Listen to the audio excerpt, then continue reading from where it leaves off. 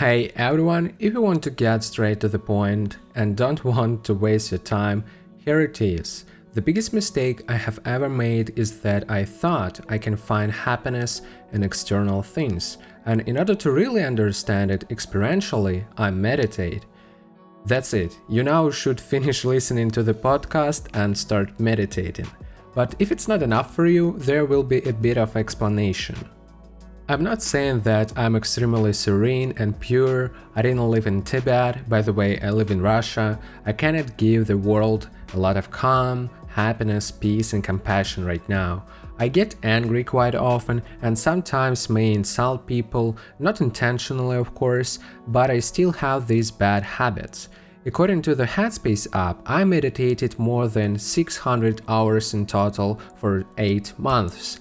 And in spite of not being pure enough, calm enough, I see a huge shift towards happiness, compassion, and calm mind. So meditation has definitely changed my life.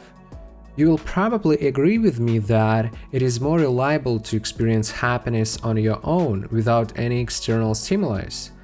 I'm not saying that you should get rid of your friends, money, and things that you appreciate and become a zombie, not at all. Meditation is not about restrictions, it's about internal investigation and understanding, and through this investigation you will find a lot of interesting stuff.